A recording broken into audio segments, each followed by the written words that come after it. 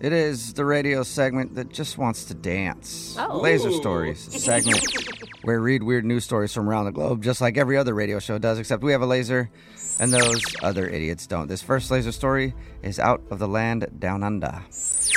A British man named Anthony Collis was traveling with his girlfriend through a remote region of northwest Australia when their car got bogged down in mud. Oh, my God. The two had no cell service and were far from town, and they didn't know what to do, so, of course, they walked off in separate directions after an argument.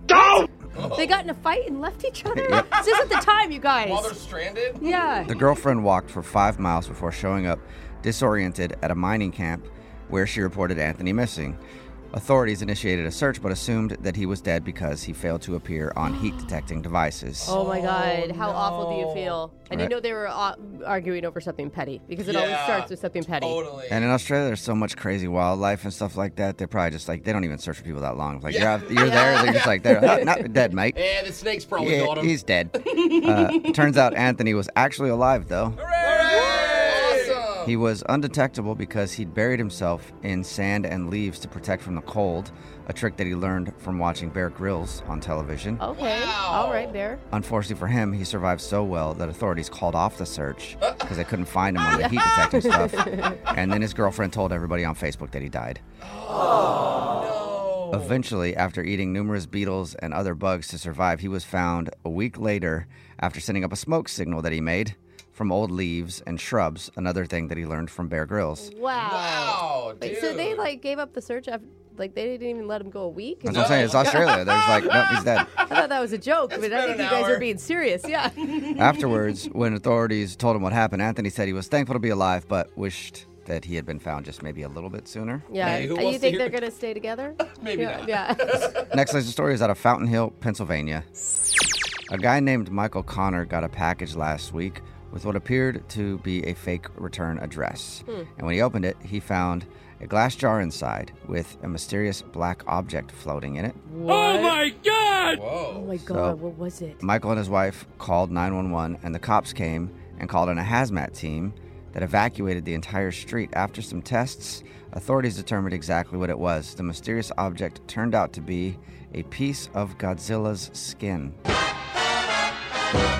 What? Okay, none of that you just said made sense. Yeah. So I thought you were going to say, like, a lone olive. It turns out a few years ago, Michael donated to a crowdfunding campaign to make the next Godzilla movie, which was finally coming out.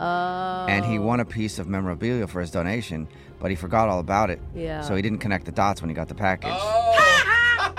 The cops say that even though the suspicious floating black object turned out to be a movie prop, he definitely did the right thing by calling them, though. Did he? Really? Yeah. All So right. if you get a package you ordered from Amazon, you don't remember what it was, Yeah. call the hazmat team, no matter what it is. This next laser story is out of New York. A guy named Armando Marcage waits tables at a well-known pizza place called Patsy's. And earlier this month, a 48-year-old lady named Karen Vineker was there with her adult daughter. And after their meal, Karen didn't leave a tip. Oh, Karen. God, Why do you got gotta be that person? Well, Here's unless why. the service is, like, awful. Yeah. The walls of the place are covered in photos of famous people who've been there, and she asked why there weren't more photos of women. So Armando joked that maybe they just don't like the pizza as much. And those people didn't like that. So they stiffed him and then left. But Armando, It's a bad joke. That's Yeah. why. Come on, Like, man. you're not funny. We're not wasn't- tipping you. It wasn't even like offensive. yeah, why are there no female celebrities on the wall? I don't know. Maybe they didn't like the pizza. I don't know. I'm not How sure. dare you? Yeah. Then Armando had a chance for some major payback because they accidentally left an envelope with a cashier's check in it for $424,000. Oh my God. This is karma, right? Like, It turned out that Karen was looking at apartments in the area, and the check was for her down payment. And Armando could have deposited it since it was a cashier's check. Oh my gosh. oh my gosh. But- But he didn't, did he? Ins- Because he's a good person. Instead, he gave it to his boss so nobody else would get their hands on it. And a little while later, Karen freaked out when she couldn't find the check, especially when her bank said that she'd have to wait 3 months to even try to cancel it. And she's Oh. not rich. So she's a retired social worker, and that chunk was her life savings, basically. Oh my gosh. Wow. Luckily, the New York Daily News ended up tracking her down after they heard about the story, and she offered Armando a very nice tip as a reward. but he declined. So He declined? she's helping with school supplies because he's working his way through med school. Dude, Oh my God, that's actually really sweet. That's kind of funny. He's like, you need it more than me. Yeah, yeah, honestly. that's cute, honey. Yeah, keep going. Yeah. She apologized for stiffing him, and in the end, she kind of got what she wanted because they took a photo together, and now the restaurant is putting it on the wall. Yeah, Hey! more There you women. go. Mission accomplished. This next laser story is out of West Palm Beach, Florida.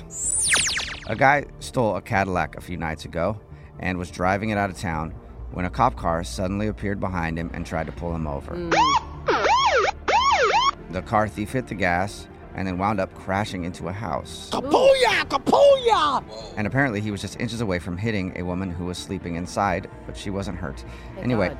he took off running before the cops showed up, and they couldn't find him.